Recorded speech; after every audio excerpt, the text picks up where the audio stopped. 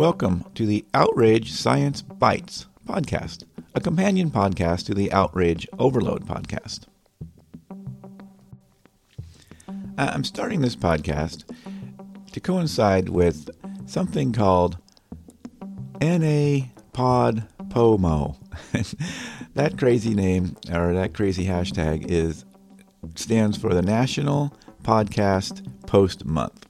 And what that is it's a challenge to post a podcast episode every day the month of November. 30 episodes, 1 episode a day.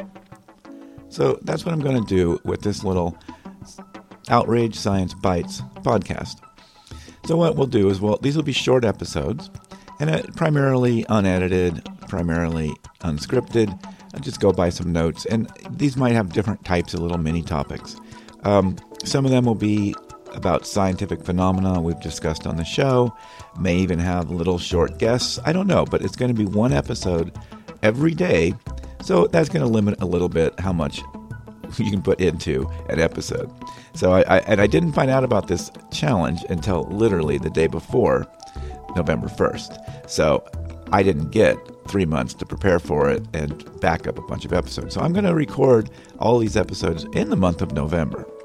So I guess this first episode, what I'll talk about is, before I even get started with that. So we're going to have there's another section on Substack, and it'll have its own Substack link. So if you want to find that, you can find that at outrageoverload.net and scroll down, and you'll see a discussion about this November challenge. And you can find there a way to get into the Substack section.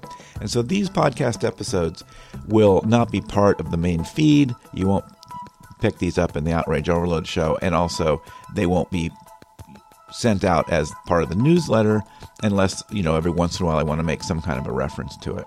So you can subscribe to this separate Substack section separately. So this way, if you don't want an email every day for a new episode of this show, you don't have to get that, and don't have to be flooded with that, and your phone won't be flooded with that. But this will also have a feed that you could subscribe to in your podcast player, Apple, Spotify, or whatever, and you can listen to it that way, again, separately from the Outrage Overload podcast, because it will be 1 episode every day, at least for the first 30 days.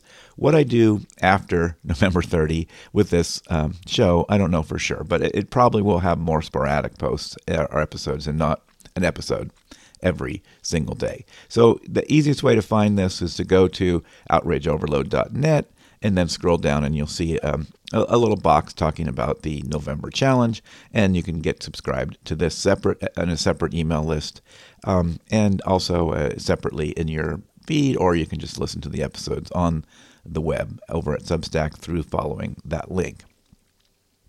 All right, with that set aside, I think today I'm going to start with a couple simple topics. So I talked about how this show might talk about things like different phenomenon that we have talked about on the show, different sort of scientific phenomenon, and relating to outrage media, outrage porn, and all that.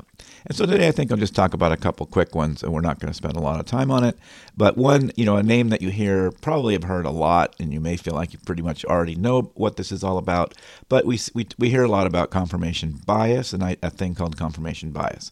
And what happened, and one thing about confirmation bias is that term can be overused, or even sometimes you might say misused, to sort of specify sort of a broad area. And often when people use that term sort of unofficially, they might actually be referring to something a little bit more detailed, and you can decide whether that's sort of accurate or not, because you can maybe say a lot of these other things still fit within this larger framework of confirmation bias.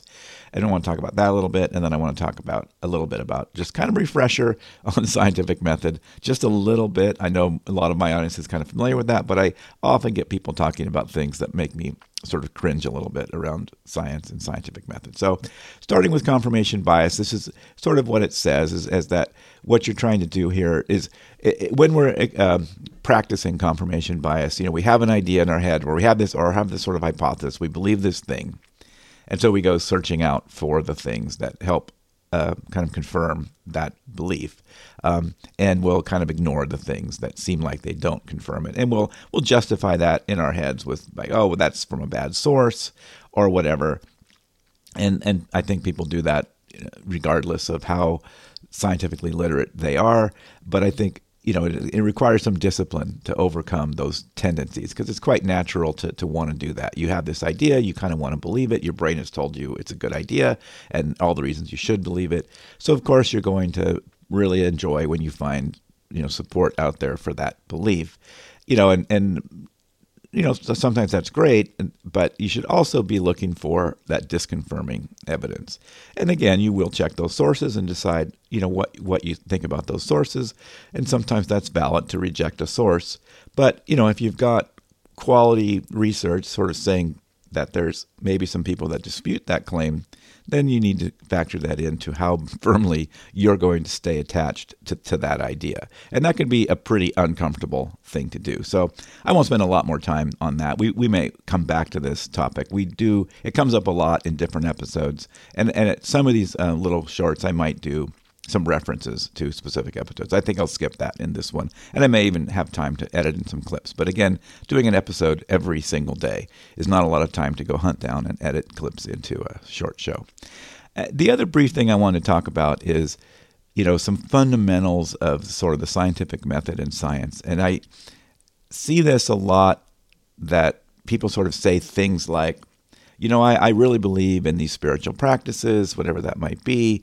And, I bet there's science that will confirm, or will support this. So I'm going to go out there and look for science that I bet confirms this, that I bet, agrees with this idea, the spiritual idea that I have, or that I've learned, or that I believe. And, this is sort of a version of confirmation bias as well, right, when you're doing that. And what I want to point out about, when it's something that's actually scientific, one of the attributes of it is it has to be falsifiable, right? So you have to be able to invent tests that could prove this idea, this hypothesis, incorrect or false. And if you can't do that, then you don't have science. And if you're not trying to do that, then you're also not doing science. But, for some of these claims that there isn't a test that could falsify it, then it's not really a scientific thing. So, I think that's one of the, obviously that's not all of the scientific method. And we might talk more about that in some other of these little snippets. But I wanted to kind of get that one out there, that's a fundamental idea to think about. And it kind of applies to the confirmation bias as well. But if something is to become sort of a scientific hypothesis and build up on evidence, then it must be falsifiable. So it must pass a lot of tests that could have falsified it. And as it, passes more of those tests, it might move from a hypothesis to a theory, which just means it's been through a lot of tests, and we, more or less consider it as seems like a theory that fits pretty well with reality.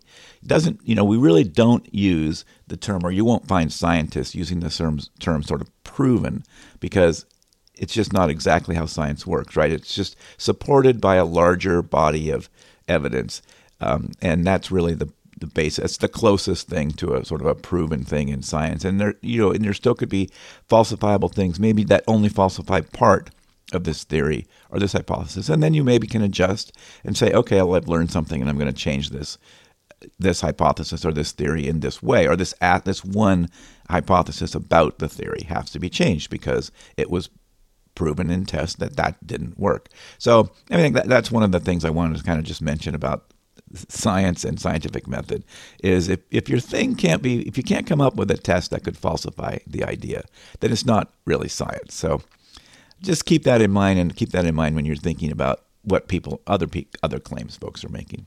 Well, I think I'll wrap this one up now. It's already quite a bit longer than I originally planned, but these will generally be short bites. I really don't know the maximum length or the minimum length that they'll be, but they'll be shorter, obviously way shorter than our normal episodes. So thanks for listening, and look for another episode tomorrow. This is episode 1, day 1. I wanted to introduce the challenge, as well as introduce sort of a couple of these scientific phenomena or that we've discussed on the show. So that's episode 1, day 1. Look for another one of these little snippets, these Outrage Science Bites, tomorrow. And don't forget to listen to the Outrage Overload podcast at outrageoverload.net or on your favorite player.